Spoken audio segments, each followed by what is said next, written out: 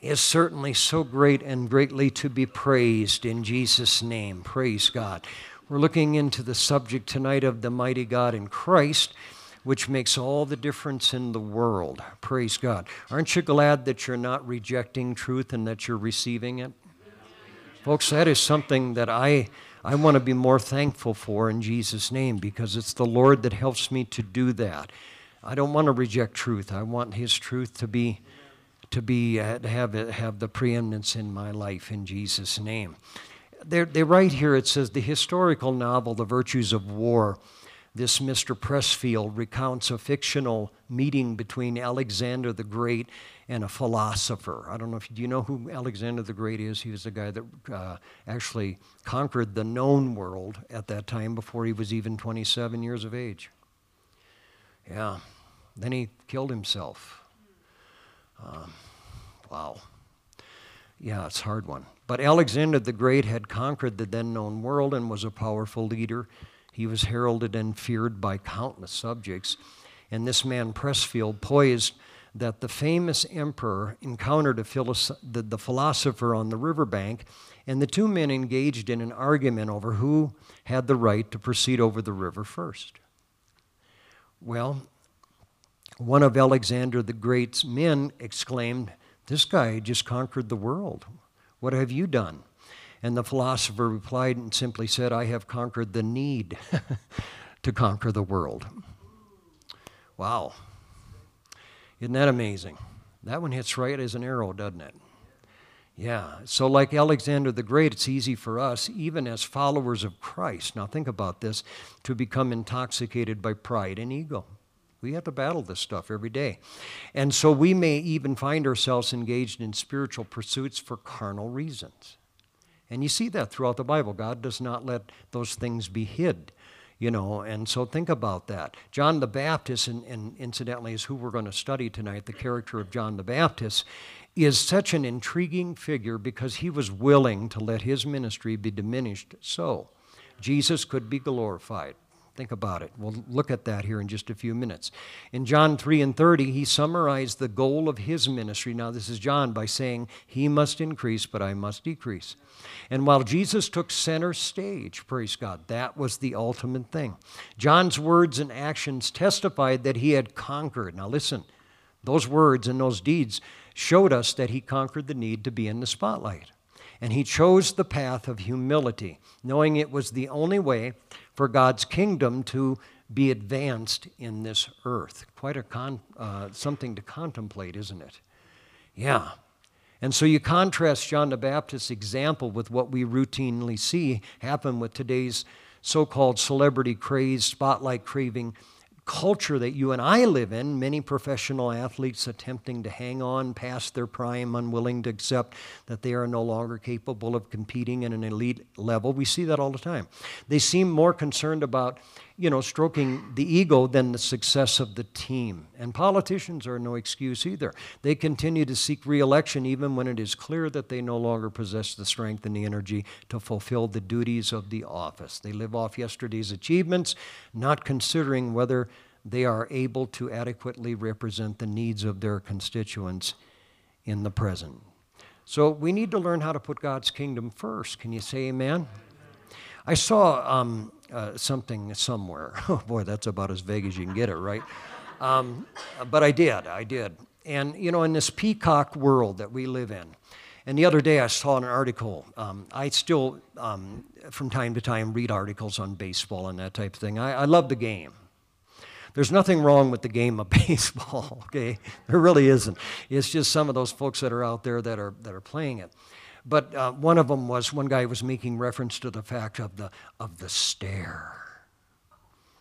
How this guy had hit a home run, and man, he was just staring down that pitcher, as he would walk around those bases. If I'd have been that pitcher and didn't have the Holy Ghost, that guy'd have got a 95-mile-an-hour fastball right at his chin.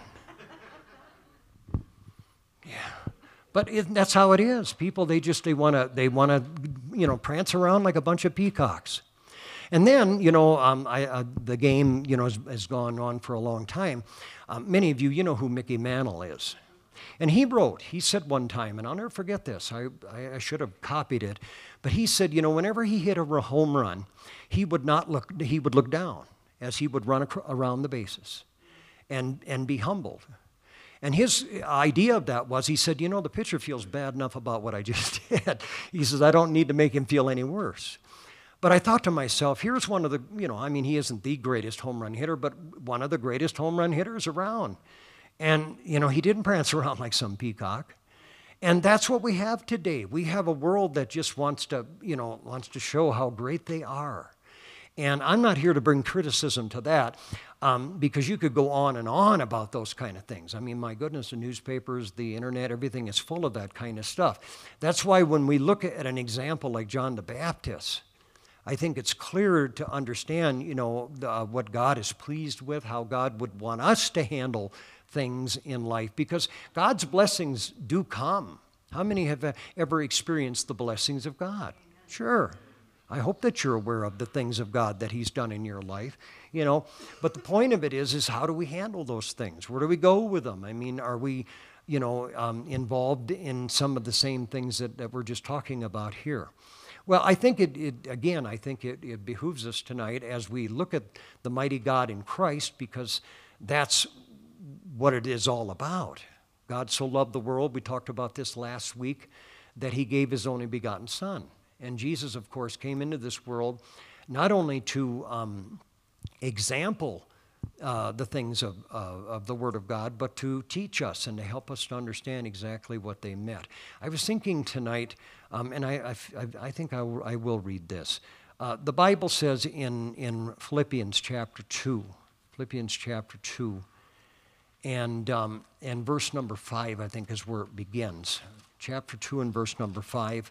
Make note of this. It says, let this mind be in you, which was also in Christ Jesus. I think that's an excellent attitude for us to strive for. This mindset is actually what it's talking about. How did Jesus think, Who being in the form of God, verse 6 says, thought it not robbery to be equal with God. Now, it's the man Christ Jesus that had to put this thing in the right perspective. God has always had it in the right perspective. God doesn't make any mistakes. The Spirit of the Lord doesn't have an ego that has to be pumped up or deflated, But the man Christ Jesus had to deal with this stuff. Doesn't it say that He was in all points tempted as we are? So if we're dealing with this stuff, He had to deal with it too. And so the Scripture, I believe, is talking about the man Christ Jesus when it says, who being in the form of God thought it not robbery to be equal with God. And then it went on to say, but made Himself of no reputation. There, I mean, really, that's a lot of the crux of the matter, is that a lot of times the reason we get upset, we get jealous, we get envious, whatever the case is because a lot of times we're trying to protect our reputation. And I'm guilty of it just like you are, and I want to really curb that. Recognize when it comes and just say, God, let's just put that one right down right now and not even go there. Let's not even give it any time. And so He made Himself of no reputation and took upon Him the form of a servant, which I believe is one of the counterbalances God gives us. I believe if we can learn how to be servants, I believe that we will not, we won't have any problems with humility, but I think we'll have less problems with it. If we can accept the fact that one of our greatest roles is that of a servant. And accept that wherever we're at, whatever age limit, wherever we're at, that we accept the fact that Jesus did this, and I want to do it too. And so then it says in verse number 8, and being found in fashion of a man, He humbled Himself and became obedient unto death, even the death of the cross. So we see there's two deaths there. The ultimate death, of course, was a cross that brought about His demise here on this earth. But Jesus was dying daily, just like He taught us that we had to do. He said, if you want to be my disciple, He said, you're going to have to learn to deny yourself, which is a big thing. And then, and then pick up your cross and follow after me. And so we understand that Jesus set the tone. Amen. But what about this guy named John? He had a very, very unique upbringing. Let me read something for you. Look at the Gospel of Luke. The Gospel of Luke, chapter number 1. It talks about John here. It talks about his parents. His father in particular having a hard time with the miracle that God wanted to bring into their life. But nevertheless, God was able to do that.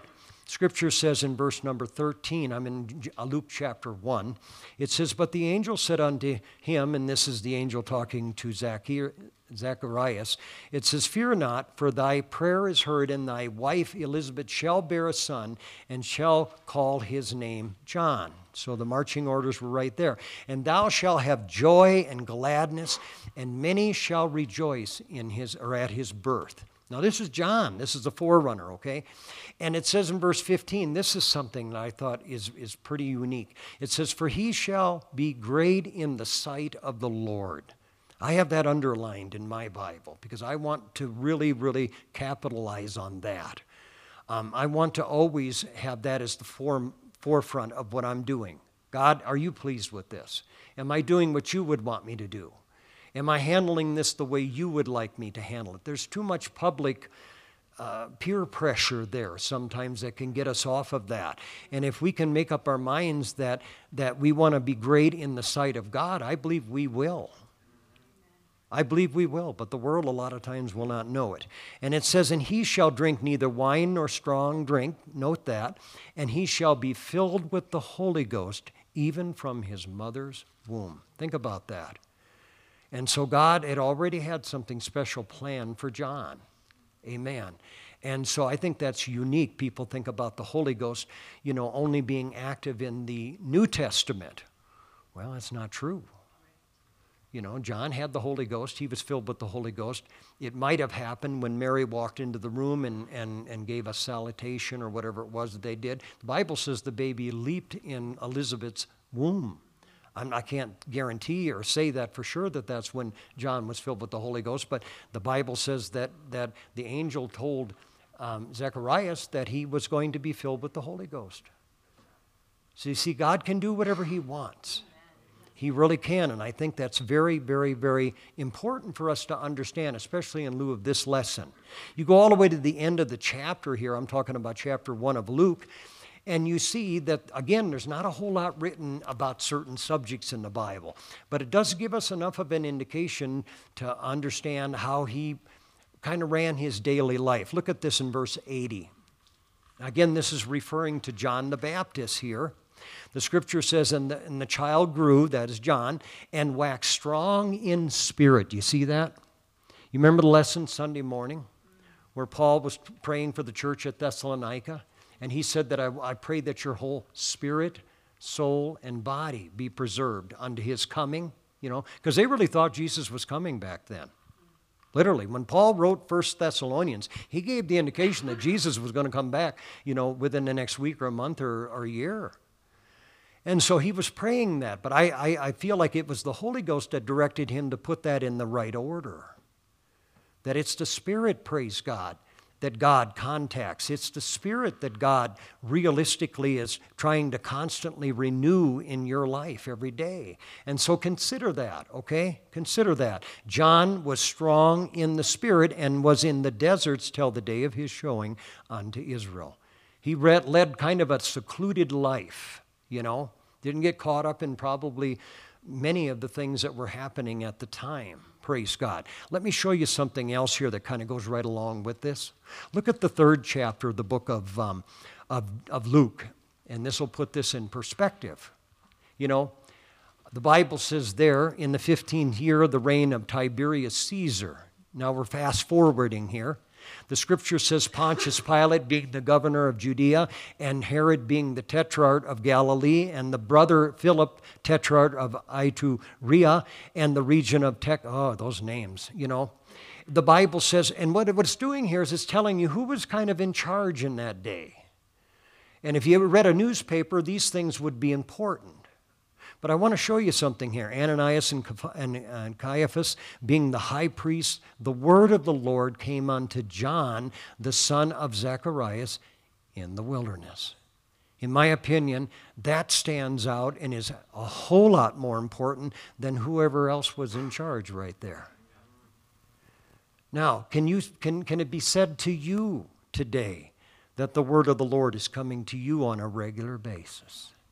That's something to think about, isn't it?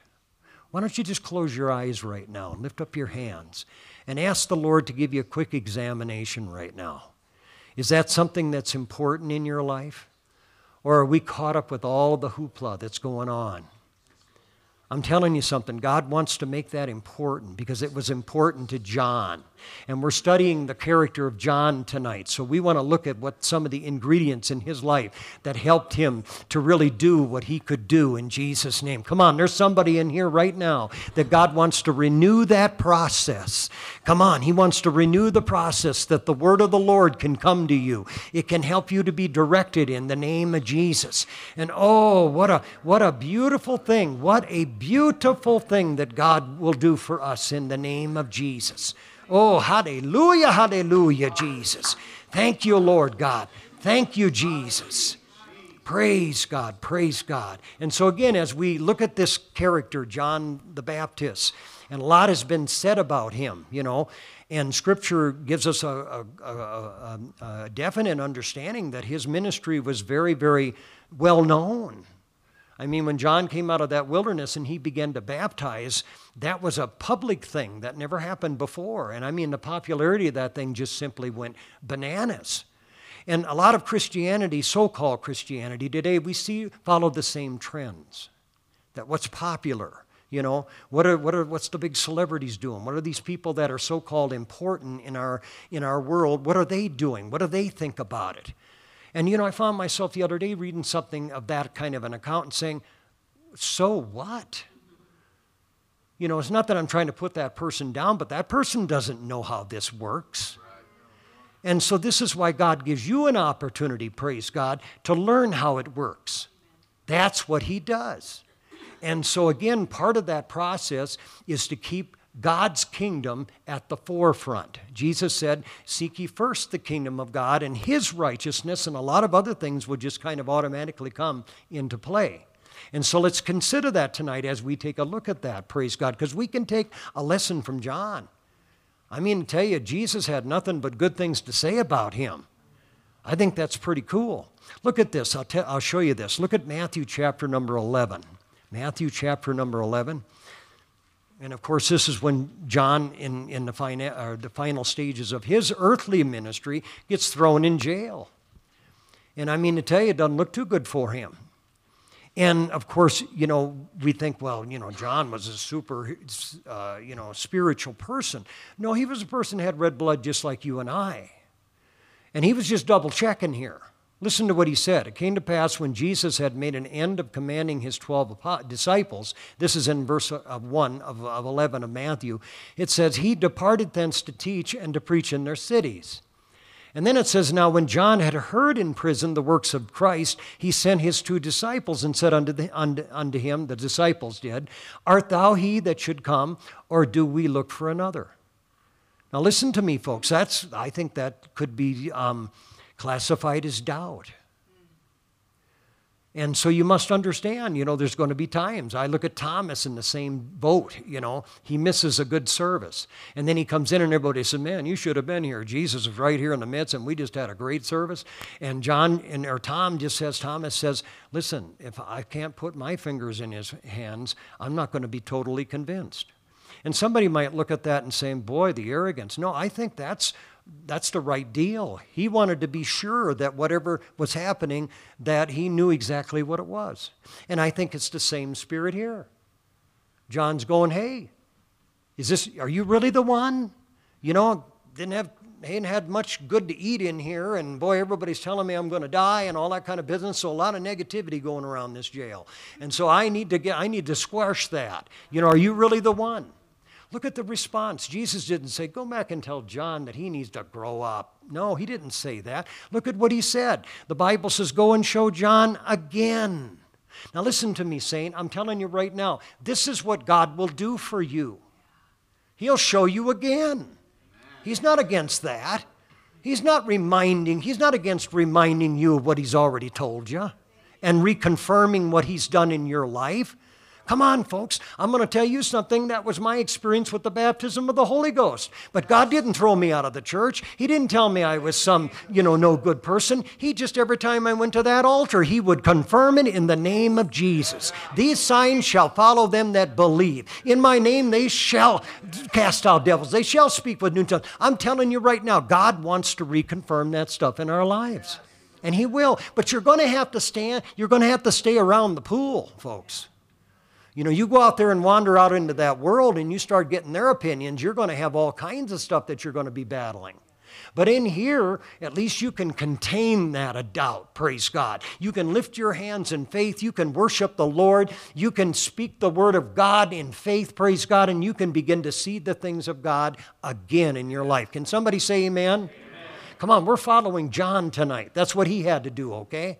And so the scripture says that he says, tell them what's going on here. The blind are receiving their sight, the lame are walking, the lepers are cleansed, the deaf hear, the dead are being raised, and the poor have the gospel preached unto him. It kind of sounds like what God wants to do, right? And the scripture says, and blessed is he whosoever shall not be offended in me. And boy, I found out that in the Christian circles, that's one we have to guard. And I think what Jesus is really referring to here is, don't get offended with how I do things. You might have your own little agenda. You might have your own little way that you think it should be done. But my kingdom comes first. And that's where I see people that they can get easily offended at the things of God, is because their kingdom needs to come first. Their agenda needs to be on top of the pile. And I'm going to tell you something, folks. We can learn from John that that's not how it works. Can you say amen? It's a good lesson. It's one that has to be repeated over and over in our lives, by the way. This is not a one and done. This is something that a lot of times it'll speak louder with a lot of the experiences that you and I go through. And so this is what he said. Now, as they departed, look at what Jesus does. It says, Jesus began to say unto them in verse number 7, or unto the multitudes concerning John. John's in jail, okay? Well, what went you out into the wilderness to see? What were you expecting when John came onto the scene? Him in his high-fashion camel skin clothes, his very limited diet. Wow. Would you consider that, Locust, would you consider that a keto diet? I don't know what kind of a diet it is, but I'm going to tell you something. It was very limited, And so what Jesus is saying, what did you guys expect? What were you looking for? He says, a reed shaken in the wind. It says, but what went ye out for to see? Okay, now you went out there, what are you looking for? A man clothed in soft raiment? Yeah, the third chapter of the book of Luke, you can read the first verse there and it'll share you the people that have that. But the Bible says, he says, behold, they that wear soft clothing are in kings' houses. But what went you out for to see? A prophet? He said, yea, I say unto you, more than a prophet. For this is he of whom it is written, behold, I send my messenger before thy face, which shall prepare the way before thee. John was the one that had to stay focused because one of his major assignments was to point out the Christ. That day when Jesus came down the trail, praise God, and he knew who he was, he pointed his fingers to him and he said, behold, the Lamb of God who taketh away the sins of the world. That was John's cue, praise God, that his kingdom was starting to come to an end. I wonder what do we do when that happens? Yeah. Well, verse number 11, and let me go on after this. It says, verily I say unto you, Jesus again, among them that are born of women, there hath not risen a greater than John the Baptist. What a compliment. And again, it wasn't because of the money he had. It wasn't because of the prestige. It wasn't because of his ego. It was because he kept his ministry intact, which was the ministry of he must increase, but I must decrease. Wow. I'm telling you something. What a beautiful lesson for us to learn, praise God. And so when Jesus said he was the greatest that was born on this earth, wow. I mean to tell you, it's fantastic that you and we have to be reminded of that on a regular basis. Can you say amen? Amen? Would you just, for about 15 seconds, just close your eyes again, lift up your hands, and say, God, I want you to do that to me tomorrow. I want you to do that to me the next day. and the next day, and the next day. In Jesus' name, yes, God, we give you permission, Lord God, to treat us just like John the Baptist. Oh, hallelujah, Lord. And I believe you will. I believe that you will in the name of Jesus. And so I thank you, Lord God. I give you the praise and I give you the glory in Jesus' name, Lord. Oh, what a beautiful place for us to be. Oh, what a beautiful place for us to be in Jesus' name. Oh, hallelujah, hallelujah, hallelujah. Praise God. I don't know how much of it I'm going to be able to read tonight, but if you can give it a mark in your Bibles, the 3rd chapter of the book of John, the Gospel of John, we talked a great deal about this last week. We talked about the born-again experience. We talked about Jesus' words that mean a whole lot more than anybody else's. But at the latter portion of that chapter, I'm talking about chapter number 3 now in John, the Gospel of John, the Scripture says... In verse number 22, it says, after these things came Jesus. I'm in John chapter 3. John chapter 3 and verse 22, it says, after these things, came Jesus and his disciples unto the land of Judea, and there he tarried with them and baptized. I like to use this as a reference that Jesus did do some baptizing in his day. Amen. And somebody asked me, well, what do you think he baptized in? I said, well, I'm going to assume that he baptized in his name. Okay? That's what I'm going to say, but I can't prove that. But all I'm saying is that Jesus was a baptizer, okay? And so here it is, because of Jesus taking on the ministry now, and this is the point that I want to make, what this does is this brought contention. Look at verse 25. I'm still in John chapter 3. It says, then there arose a question between some of John's disciples and the Jews about purifying. It says, and they said unto John, and they came unto John and said unto him, Rabbi, he that was with thee beyond Jordan, to whom thou bearest witness, behold, the same baptizeth, and all men come to him. So there's an observation. What's happening here? And John answered and said, a man can receive nothing except it be given him from heaven. And so again, John answers them with the idea that, listen, he's the one. Behold, the Lamb of God who taketh away the sins of the world. And so we see that John's ministry, praise God, began to witness to the fact that he is the one. Amen. And you think about us today, that's really one of the primary purposes that God keeps us here on this earth, is so that we can witness of him, so we can witness about God. This is what you and I really, one of our biggest assignments, if I can put it that way, they say here, one of the cover things here, I will remember that my job is to point others to Jesus. That's really what it comes down to, And so that can be very difficult for us to swallow sometimes. But again, that's one of the reasons I read Philippians chapter 2. Jesus found himself in a very similar situation as a man, but the Bible says he didn't take upon himself a reputation. He humbled himself. He became a servant. Jesus told his disciples, the greatest among you, he said, he shall be your servant. And so when we think about pointing people to Christ, yes, we can say a lot of things, and I think sometimes that is warranted, but what are we doing for the Lord? Amen. I got a little blip the other day from the church over in Sheridan. I thought it was pretty cool. Brother Bernie's doing an excellent job over there. The other day I found out that he went to the park one day and he just started handing out food to people. And I thought, no, that's a unique ministry. That's pretty cool. That's what he did. And so I thought, wow, I like that. But the other day he was sharing online, and he had a picture of it in the sanctuary. And what was happening was they were cleaning the sanctuary. And the two, he was there, of course, and I think one of his other sons, but his two older sons were there running the vacuums. And he made the point, he said, I am so proud of my boys that they feel like what they're doing right now is worthy of God's time. And I thought, wow, what an illustration. What an illustration. Now, I'm not going to get on people for not cleaning the church. That's not the case here. The point of it is that servant attitude. That is so important if we want to stay humble in the sight of the Lord. And, people notice that kind of stuff, especially in today's world. My goodness, where a lot of people don't want any part of it. But you and I, we take part in serving the Lord in whatever capacity we can. And I'm going to tell you something, folks. That's going to not only honor God, but in my opinion, that's going to point people right to who He is in Jesus' name. Now think about that the next time, praise God. Some of that kind of an opportunity, praise God, comes up.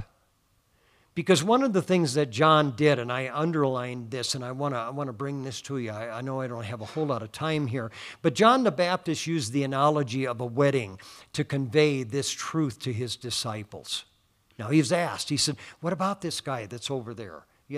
What's this all about? And of course, then he first of all, he says, you can't have anything that you didn't receive, And then he talks about the wedding, praise God. And he conveyed this truth to his disciples in a wedding ceremony. Now think about this. The roles are clearly defined. He that hath the bride is the bridegroom. Amen? Yeah. John told his followers in John chapter 3 and verse 29, the bridegroom and the bridegroom are the focus of the event. Not me. And so all eyes are on them. Come on, when's the last time you went to a wedding?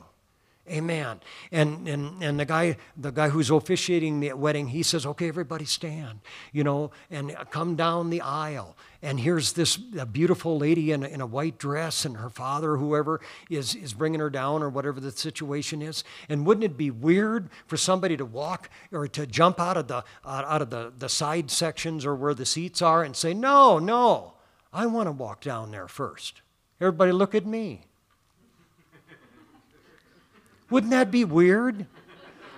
Wouldn't you want to get up and slap a person like that? Come on, now really, wouldn't you? Well, do you realize that sometimes we get pretty close to doing that?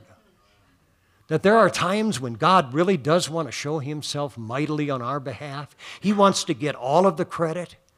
But all of a sudden, we find ourselves in a place where we want to take some of that credit. And we wonder why we don't feel so good in the presence of the Lord. It isn't that God is condemning us. I think sometimes our actions are. And so let's remember the fact, praise God, just like John. Remember, John's ministry got off the ground pretty good. There were all kinds of people that were coming to be baptized of him. I mean, I'm talking hundreds to thousands of people were coming to be baptized by John. And one day he just thought, man, I don't want to forget the message. And so he turned off the baptismal tank and he said, now listen, he said, before I'm going to baptize anybody anymore, I want some fruit. I want some fruit that there's repentance taking place. What a bold statement to really take. Why is that? Because God gave him that message of repentance. God, groomed him in that wilderness, praise God, so he would not forget what was going to be one of the prerequisites for the Christ to come. People weren't going to recognize him unless they were truly involved in repenting. And so John didn't forget what the goal in his ministry was. And so I think sometimes this is what you and I have to get back to, the simple aspect of, what am I doing here? Am I presenting myself? Am I presenting our church? Am I, the things that go on in here? Or am I just clearly presenting Christ? I think that's something for us to really contemplate from time to time. Amen. I want to show you something here. Look at 1 Corinthians chapter number 2. I'm kind of veering off here a little bit, but I think this will make sense. The Apostle Paul. He comes to Corinth, and his ministry's getting off the ground too, or I should say the church is getting off the ground. But watch this. The Bible says in verse number 1, chapter 2 of 1 Corinthians, and I, brethren, when I came to you, came not with excellency of speech, it says, or of wisdom, declaring unto you the testimony of God. He said, for I determined not to know anything among you, look at this, save Jesus Christ and Him crucified. Wow, you talk about getting right back to where it all began. That's what John, or not John, but Paul absolutely, praise God, wanted to portray. And you see the reason for that. Look at verse 3. And I was with you in weakness and in fear and in much trembling. And verse number 4 says, and my speech and my preaching was not with enticing words of man's wisdom, but in the demonstration of the Spirit and of power. Why? Look at verse number 5. Come on, you need to underline this in your Bible. That your faith should not stand in the wisdom of men, but in the power of God. You see, that's what God is trying to do. He wants the center stage. He wants people, praise God, to see Him through everything that we do. And boy, the ministry of John was absolutely representative of that. Amen. Amen. Now you imagine the chaos and the confusion that would ensue if one of the guests, like I said, tried to usurp, the scene when you got this bride and you got this groom who this is what the day is all about. And they would stand up and say, no, give me the hand claps, or give me this, or give me that. And sometimes, I'm not saying, in that obvious of a matter. But sometimes in something, maybe a little bit not so obvious, we can be guilty of the same thing. That, God, what are you doing for me lately? And my goodness, does His blood still work in your life? Praise God. Are you still filled with His Spirit? Do you still have that hope, praise God, and that understanding that you're going to make it to heaven someday? Come on, all you got to do is just keep remembering that in the name of Jesus. Because He didn't take any of that away. Come on, He didn't take none of that away. And so you and I must understand that God doesn't take away the giftings that He already has. Praise God. You think about the prodigal son, and we like to give him a bad time. But think of the elder brother. Here he comes along, and his younger brother finally comes back to church, and man, he's getting right with God and that whole thing. And all he can do is get mad. And what does he get mad at? He said, well, you never did any of that for me. And the guy and the father's reminding him, my goodness, it's right there for the taking. You can have as much of this as you want. Come on, you and I must recognize, praise God, God isn't going to force us to take these things, but because we're in His kingdom, praise God, we get to come back here on Wednesday nights. We get to come back here on Sunday mornings. We get to this weekend, we get to come back on a Sunday night, praise God, and we get to give Him praise. We get to feel the presence of the Lord. If we've done anything bad this week, we can come to the Lord, and by His blood, He completely forgives us in Jesus' name. Come on, folks, this is what He keeps doing for you and I. Praise you, God. Oh, hallelujah. What a privilege our God gives to us. Amen. And you and I, we must recognize that, praise God. We must recognize the fact that that's what God is doing for us every day. Come on, because you and I are in His kingdom. Amen. And so this is the deal, praise God. God has helped us to understand, praise God, that He's not taking anything away. What He's doing, praise God, is He's accentuating these things in our lives in Jesus' name. Amen. And so, wow, what a God. What a God. And I'm going to tell you something, folks. He is absolutely fantastic. Now think about this. Unlike the Synoptic Gospels, you know what the Synoptic Gospels are? Matthew, Mark, and Luke. They basically tell kind of a very similar story. They just do. I mean, you can almost follow, each one of them in each one of those Gospels. And that's why they call them the Synoptic Gospels. But the Gospel of John isn't like that. It's different. The Gospel of John basically, in my opinion, was created so that people would really, really, really understand who Jesus is. And that whole book is really about that in the most part. I'm not saying it doesn't give us details about what happened and stuff, but the vast majority of the Gospel of John is portraying who Jesus is. And that's what, in my opinion, makes it very, very powerful. Amen. And so in those Gospels, praise God, John's account does not, John's account does not, I'm talking about the Gospel of John now, does not record John the Baptist's imprisonment. You won't find that in the Gospel of John.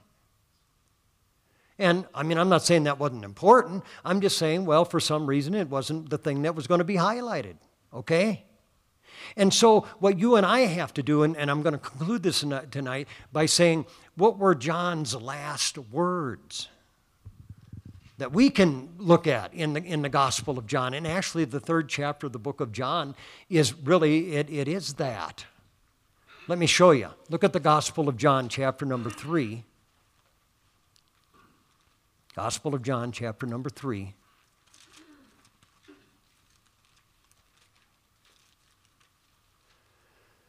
And the scripture says, John in verse 27, I'll start in verse 27, Brother Jeremy. It says, John answered and said, a man can receive nothing except it be given him from heaven.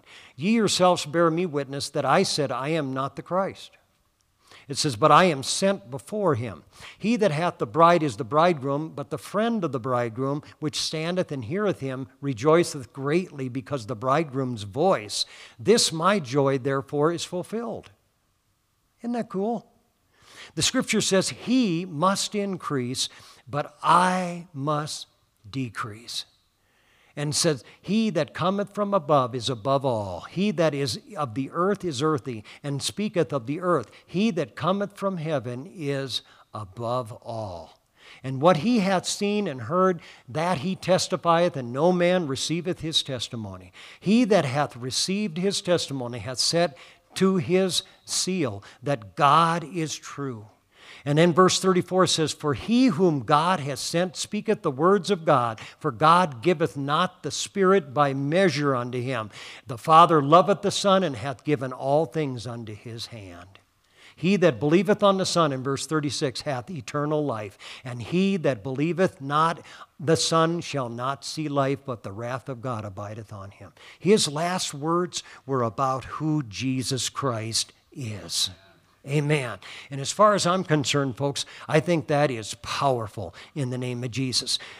Real quickly here, in John, the Gospel of Matthew, chapter number 3 and verse number 11, you don't have to put that up, Jeremy, but John had declared there, he said, I indeed baptize you with water unto repentance, but he that cometh after me is mightier than I, whose shoes I am not worthy to bear. He shall baptize you with the Holy Ghost and with fire. Isn't that powerful?